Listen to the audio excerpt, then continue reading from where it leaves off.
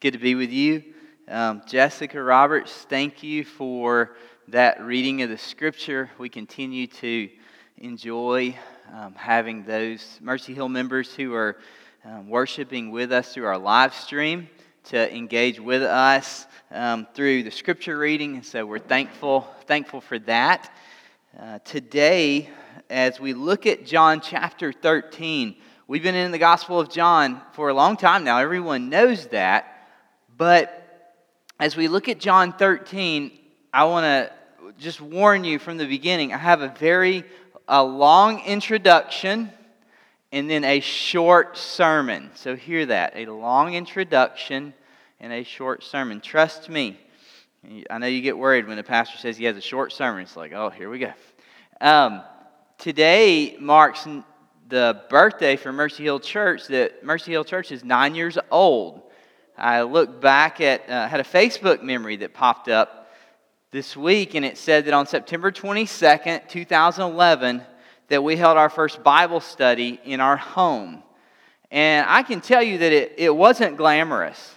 There were 7 adults and 6 kids who were there. And some of you might think, is that even enough people to call a church? 7 adults and 6 kids? And the answer to that is there have been many times over the years in our unbelief where we struggled with that question. Is that enough? And what we have found to be true is that God has been faithful, and it was enough because Jesus has given us His Holy Spirit, and He's given us His Word, and He's given us a mission that He's called each of us to be a part of, the mission of making disciples, of training up others who would come to understand the love of the Father that's been poured out through the person of Jesus, and that they would live their lives following after Him and surrendering their lives to Him. And so we have been faithful to plod on over these years, passionately pursuing Jesus, but in many ways faithfully plodding. And from the beginning, our goal was not to start a church and to collect a big crowd. I've been a part of a church here in this city that grew to over 1,000 people in the first 3 years. And there's nothing wrong with that. In fact, praise God for that, right? That a church would grow to over 1,000 people in the first 3 years. So praise God. But I had also personally seen the cost of making Sundays the pinnacle of church life. Sunday was an amazing production. And while there's nothing wrong with doing things well, I think that we should do things well. Really believe that. But when we place so much emphasis on Sunday morning, then before we know it, we begin to equate church with a building that we attend for just 1 hour a week, on just 1 day a week. And it becomes really easy for us to kind of take the gospel, and as we think about the gospel, it can easily become relegated to just a portion of our lives, to just something that we do, and not who we are. And whenever you look at Paul's writings or Jesus' teachings, you would always see Paul as he wrote to churches. He would spend the first chapter saying, because of Jesus, this is who you are, which is all that matters. And then as a result of that, this is what God calls you to do. But if we get our doing in front of our being, then all of a sudden we'll think that Jesus is only pleased with us if we do a lot of things. And let's be honest, some people are really good doers and some of us are not very good doers. And so we found that it was important that as we begin dreaming about what would church look like, that if a group of people could come together, not so much to establish a church, but to make disciples of Jesus, understanding that each of them have been called by Jesus to be sent out as missionaries, to be committed to the hard work of living like a family who's on mission, to love Jesus together and to love one another. And then to be on mission to a lost and dying world who don't know the amazing joy of being found by the Father who sent Jesus on our behalf, of being forgiven and cleansed, of being made right. And I would say, honestly, just doing the production on Sundays is probably, I don't know that, I used to say doing the production on Sundays and just attracting people, I used to say that's easier. I don't know that I would say that anymore. Even that's very difficult. But I will say that having a great Sunday production is probably less messy than the way of life that we have chosen in some ways. But we have become convinced that making Sunday the pinnacle of what it means to do church is not enough. And statistics have shown us that in our culture.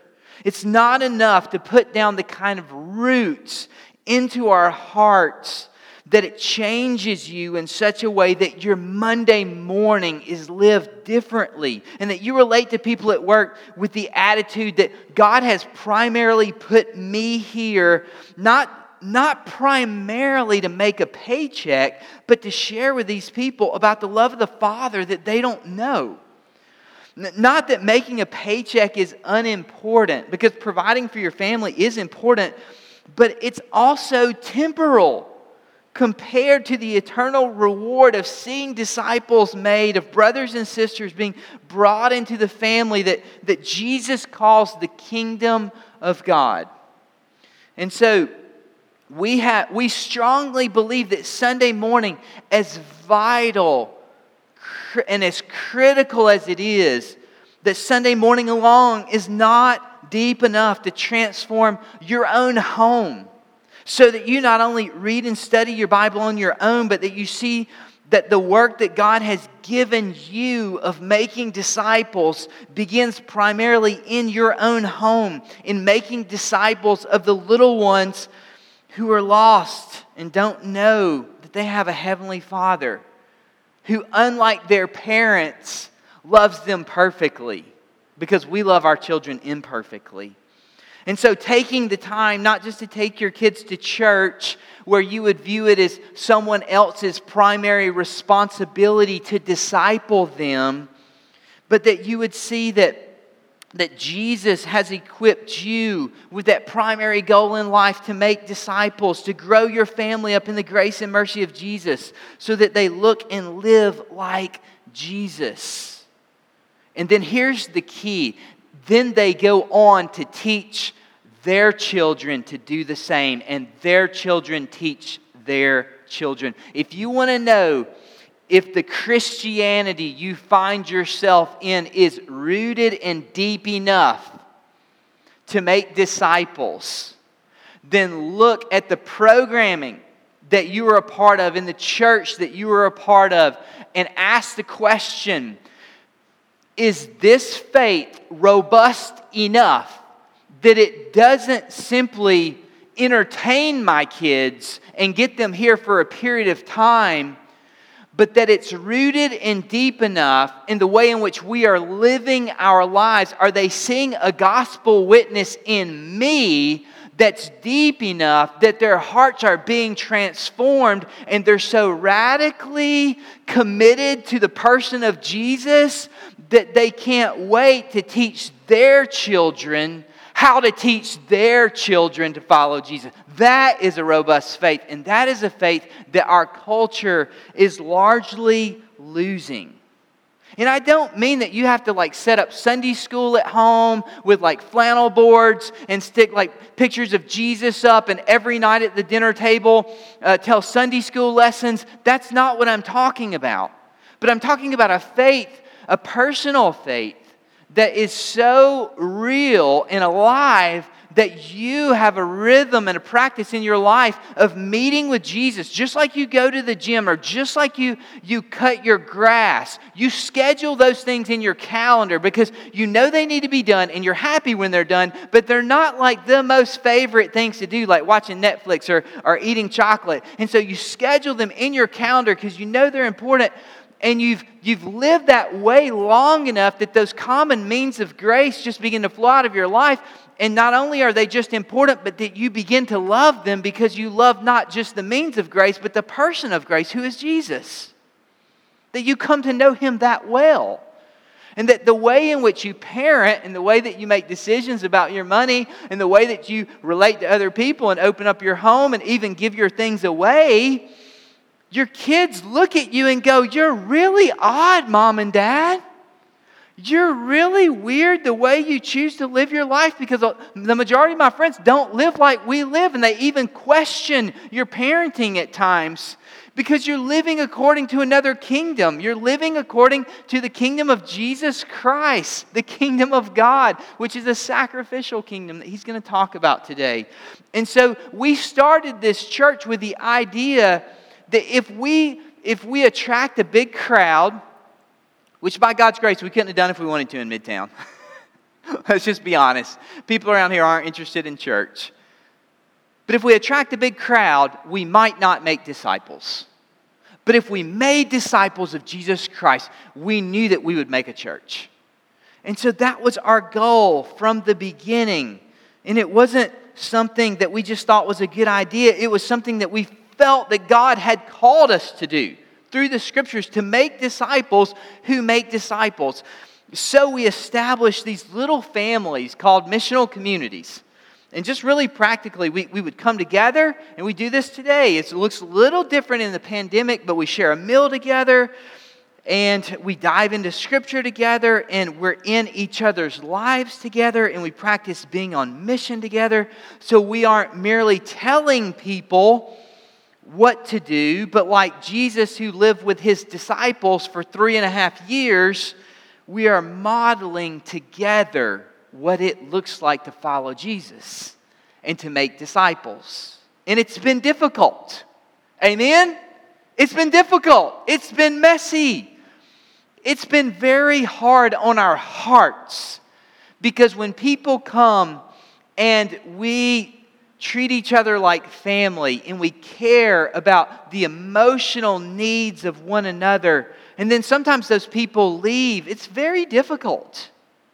It's been hard. Opening up our homes and being hospitable isn't easy. People, just quite honestly, they tear your stuff up. Sometimes they steal your stuff. We've experienced that. Sometimes it's hard just to know how to eat pizza together, because we have to learn and train sometimes our own children. Hey, please don't go through the line and take like 7 pieces of pizza. We're not going to have enough. And so we are learning what it means to be a spiritual family together. And that's been the journey that we are on and that we've been on for the last 9 years. And it's been difficult. And there's been a lot of times where we consistently have to say, "I'm sorry, I know I offended you. That was not my intention. How can I make this right? Would you please forgive me?" Real life lived out in relationship with Jesus and with others. And what that does, by the way, is that it kind of peels away any kind of veneer. I don't know what a good example would be, but a lot of times we'll maybe watch someone in sports, and we'll hear like what they ran a 40-yard dash in. Or we'll see what they did that they make look so easy. And we'll say, "Well, I know I couldn't do it that fast, but I bet I'd be pretty fast." And then we get out there and time ourselves on the 40-yard dash, and we're embarrassed how fast they are and how slow we are. Well, that's what missional communities do to us, because we can sit here in rows all day long and look at the back of the head or the neck of the person who's in front of us and think, "Oh, I bet I could love them well. Oh, I bet my Christianity is better than their Christianity." And then all of a sudden, when we're in life together and we're like rubbing up against one another, we come to find out it doesn't matter how much Bible knowledge you have. Can you live it out? Like, is the Spirit at work in you? And we come to see, man, I can't live it out. I can't accomplish this on my own. This is only something that the Spirit of God can do through me as I live in His power. And so we learn what it looks like to live in the power of Jesus. And that comes together. But as I look at this passage that we're studying today, I've entitled this message, "What Type of Disciple Are You?" What type of disciple are you? If I'm honest with you guys, I'm concerned. is I look 9 years down the road. And I'm not concerned because of our numbers and all that kind of stuff. Honestly, I'm kind of happy. We're like 125 folks. We're like 25% non-Caucasian. I think that's pretty cool. We've got huge adoption and foster care ministry. Like, there's a lot of things that I'm excited about, actually, that when God led us back to Memphis to plant this church that we never dreamed would be a part of this little family. But what I'm concerned about is over the last months, and I hope you'll hear my tone in what I want to share today. And if I offend anyone, I hope that if it's me offending you, then I hope you'll email me and that we can talk. If it's the gospel offending you, then I hope that you'll talk with Jesus. But I'm concerned because over the last 6 months, the majority of passion and heated conversations and question and debate and discussions, and even people leaving the church, which hasn't been many, but a few, has not been over the concern that we follow Jesus and make disciples. Instead, our lives, and I'll include my life in this. So this message, please hear me say, this message is probably preaching more to me and our elders than it is to you guys. But our lives have been hijacked by endless debates surrounding COVID-19 and the Black Lives Matter movement and masks and nonstop politics, and now a Supreme Court justice approval and the November election.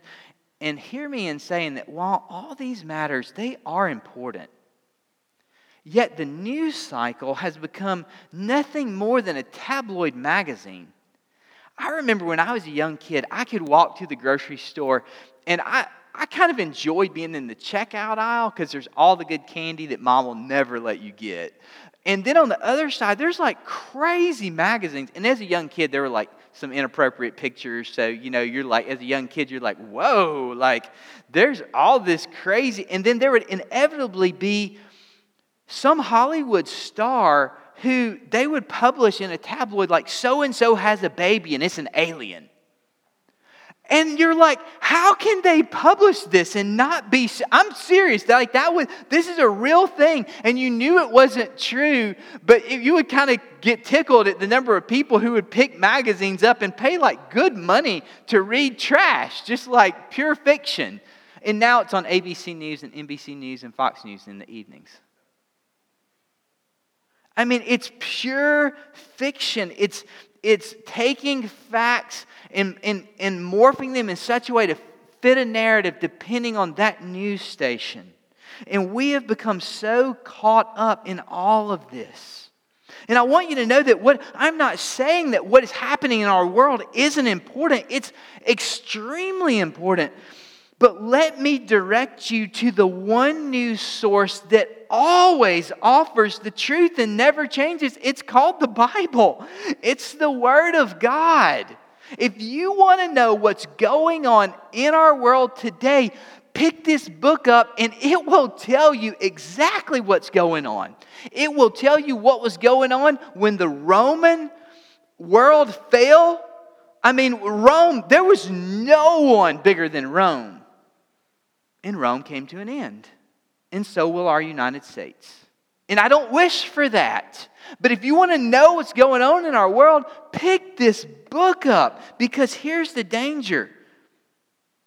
I fear that some of us have become so enamored with the latest junk food of our culture that we no longer find the healthy truths of God's Word to be appetizing.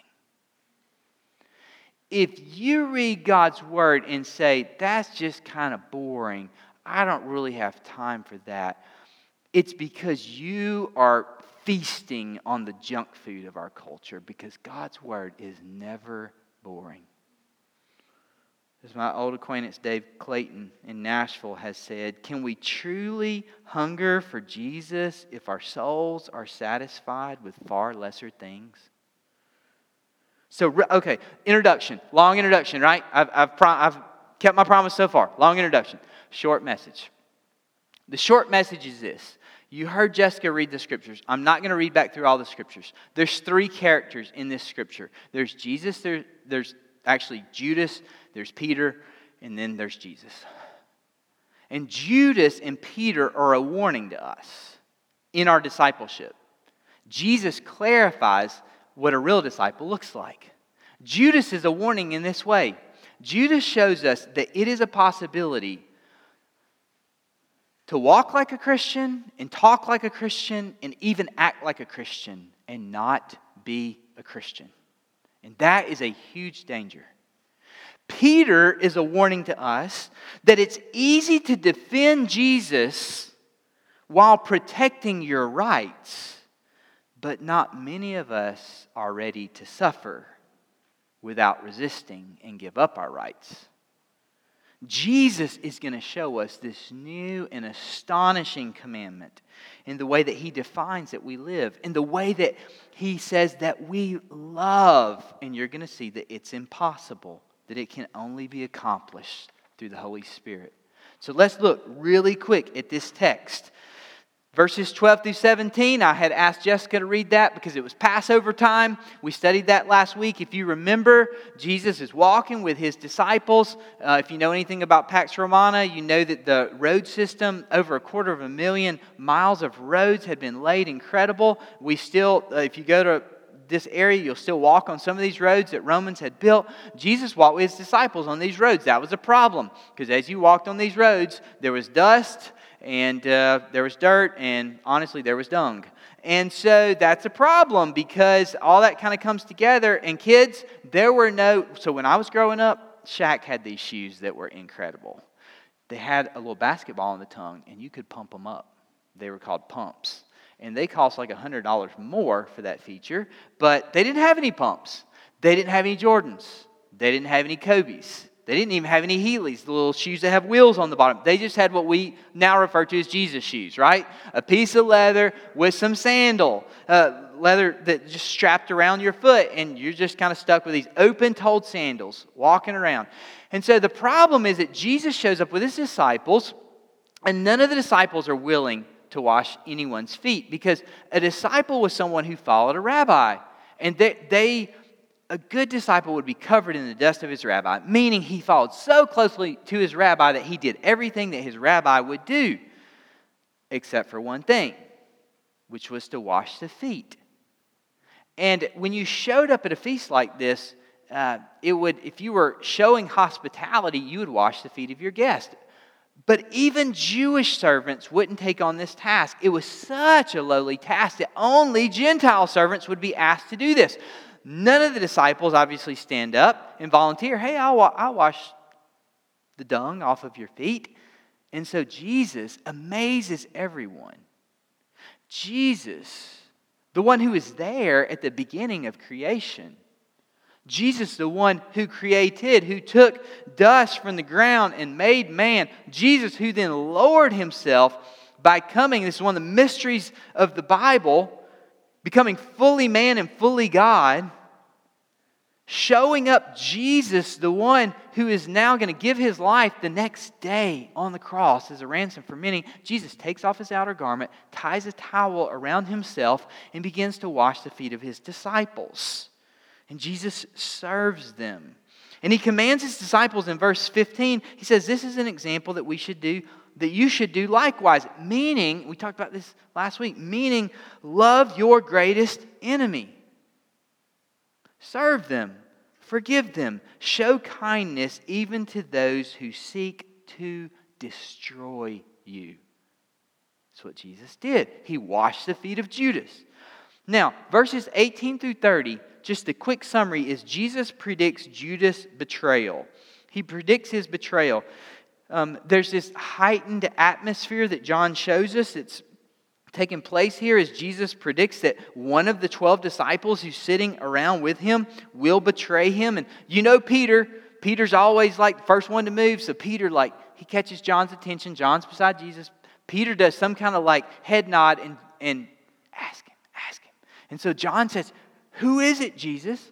And Jesus says, the one who lifts his heel against me. He quotes from Psalm 41, verse 9, even my close friend in whom I trusted, who ate my bread, has lifted his heel against me. And David was in Psalm 41, David was kind of a type or a shadow of Jesus, meaning David's life points us to Jesus as the true king. And to lift your heel against someone, well, there's kids in the room, so we lift fingers against someone would be the modern day translation, if you know what I mean.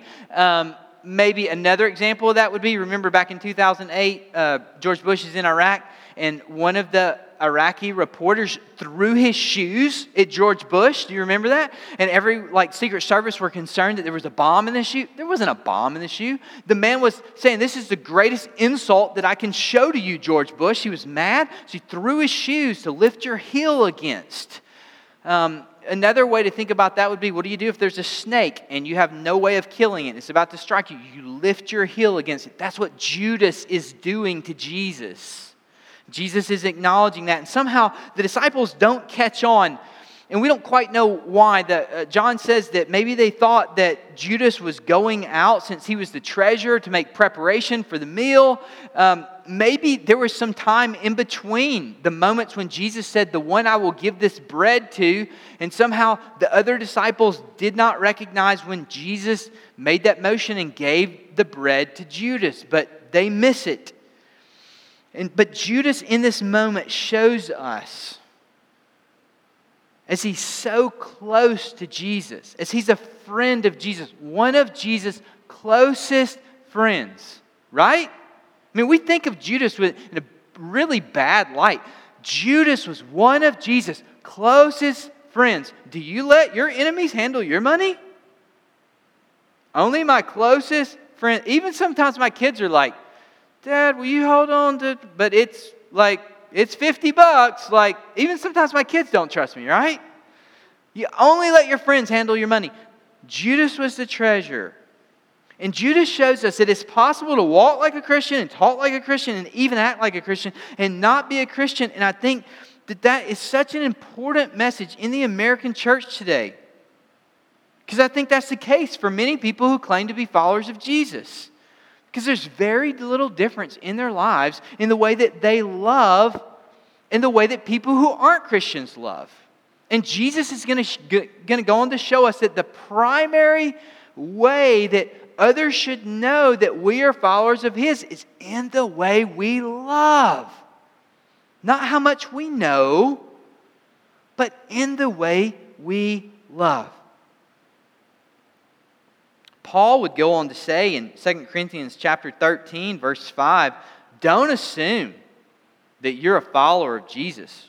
I mean, Paul, when he sees sin in the Corinthian church, he goes on to say, examine yourselves to see whether you are in the faith. Test yourselves. Or do you not realize this about yourselves, that Jesus Christ is in you, unless indeed you fail to meet the test? The American church needs to be called to examine ourselves. And you know what I think? One of the results that's happening as a result of the pandemic and COVID-19, I think the pandemic is causing the American church to examine themselves.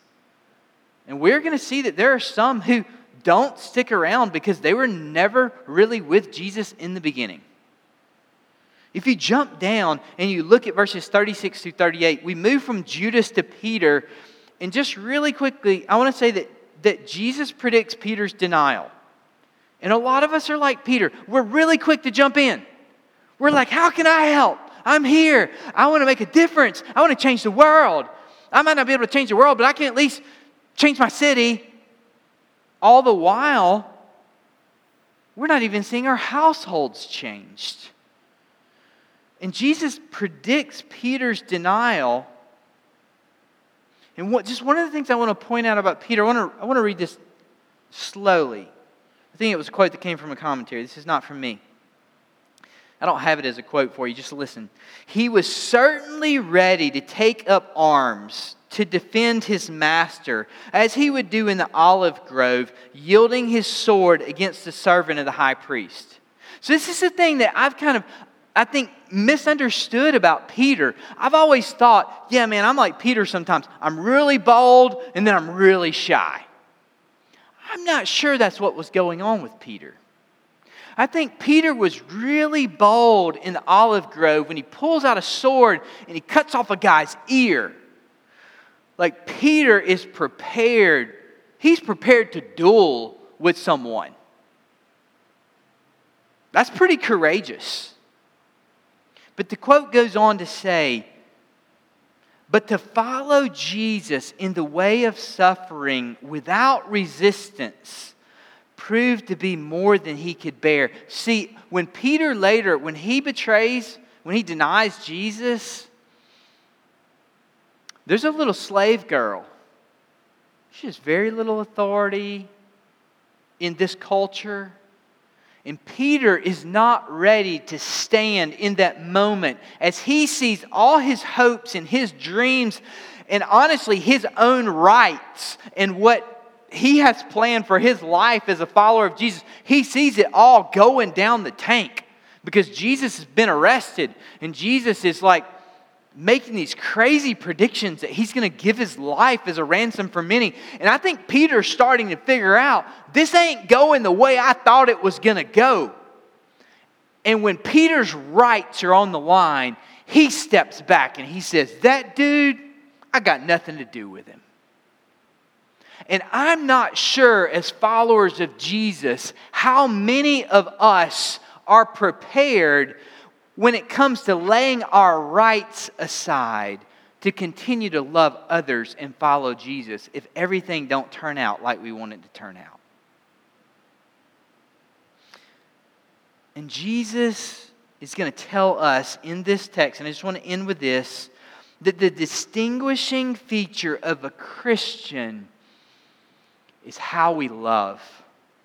In verses 31 through 35, Jesus is going to say, in verse 34, He's going to say, this new commandment that I give you, that you love one another.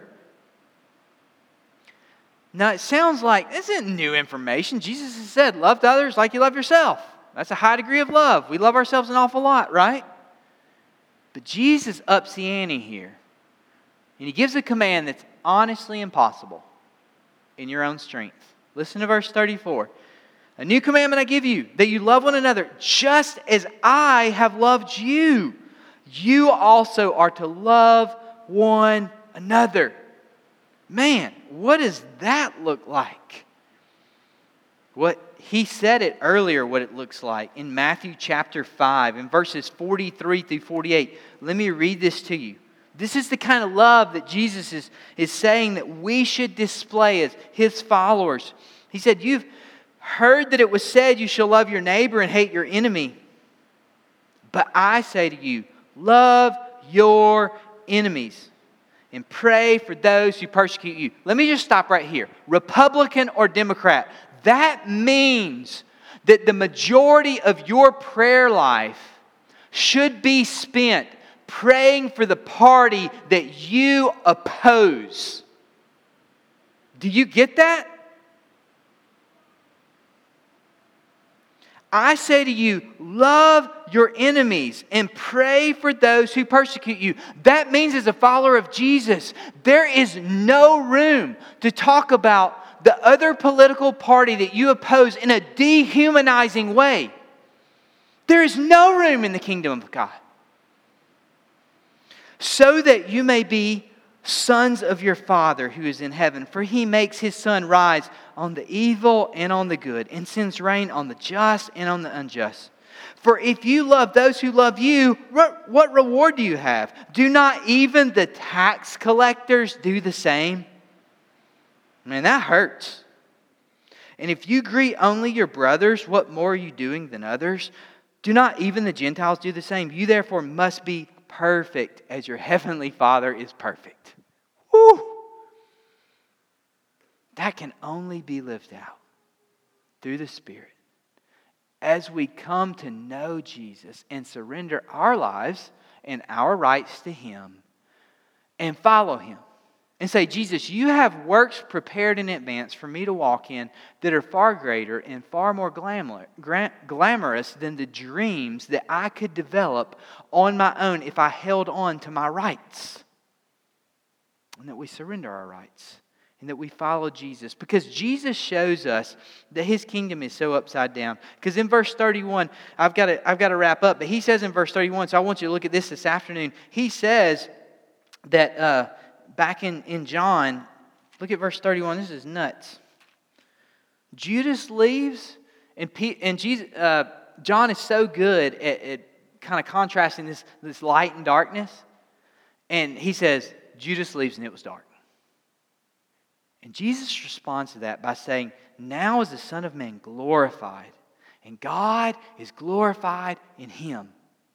Now, I want, just as we end, listen to this. Jesus is saying that God's moment of supreme triumph is achieved through the betrayal, the humiliation, and the weakness of His Son, who is going to be nailed to a cross by the very humans He created. That's going to be the glorification. The cross looks like Jesus' greatest moment of weakness, but it is actually the point when God undoes all of mankind's sin and reverses the consequences of the fall. And so I want you to think about how you march forward as a Christian in following Jesus, what it should look like. Look at this quote from a commentary on St. Helen's Bishopsgate. If we want to see God honored by any means other than the exploration and explanation of the cross, we shall have missed the Jesus of John's gospel. And we shall be making the mistake that the crowds made. And what that quote means is we have to be careful that our lives don't become so infatuated in fighting and caring about good things, important issues, that we begin to elevate our temporary rights in this temporary world over the eternal work of the cross of Jesus Christ. I'm not saying that the cross shouldn't influence the way in which we live our lives. It absolutely should. It should shape us in a radical sort of way that makes us strange to the culture that's around us. But the cross and the forgiveness of sin must take the pilot's seat in the plane. There is no greater salvation or freedom or joy than knowing Jesus and introducing others to the one who died in our place, who's forgiven us, who has cleansed us of our sin. Because when we have that kind of relationship, it doesn't matter what society we live in. We can be like the psalmist who in Psalm 27:1 would say, the Lord is my light and my salvation. Whom shall I fear? It's like, how could he say that? Because he knew where his eternal home was. He knew this wasn't his home, which is what Jesus is going to introduce to His disciples in the next chapter that we'll look at next week. We're called to love one another just as I have loved you. And simply what that means is that there is no particular movement in this world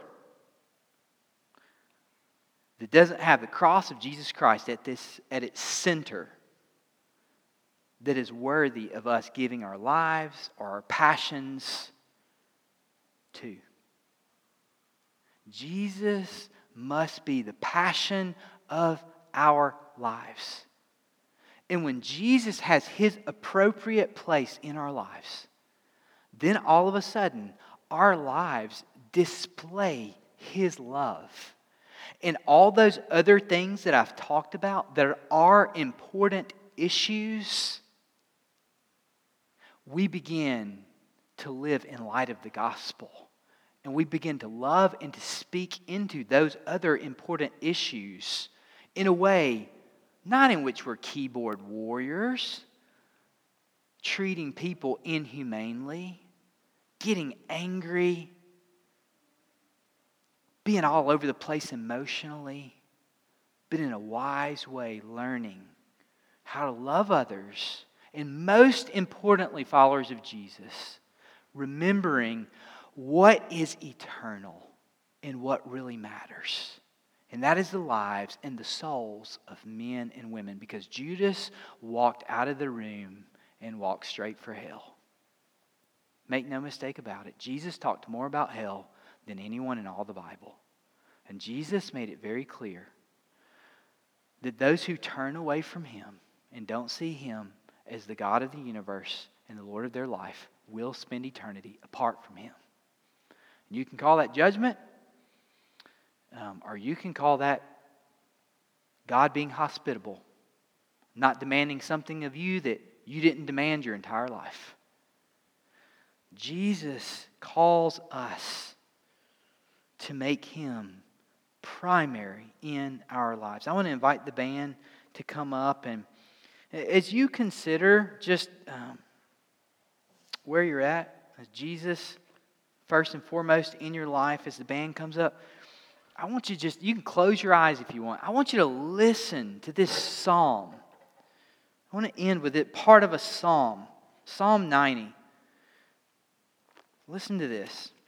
The psalmist writes, and he gives us such clarity on our lives and where we live. Listen to this. Lord, You have been our dwelling place in all generations. Before the mountains were brought forth, or ever You had formed the earth and the world, from everlasting to everlasting, You are God. You return man to dust and say, Return, O children of man. For 1,000 years in Your sight are but as yesterday when it is past, or as a watch in the night. That's what our lives are. They're a watch in the night.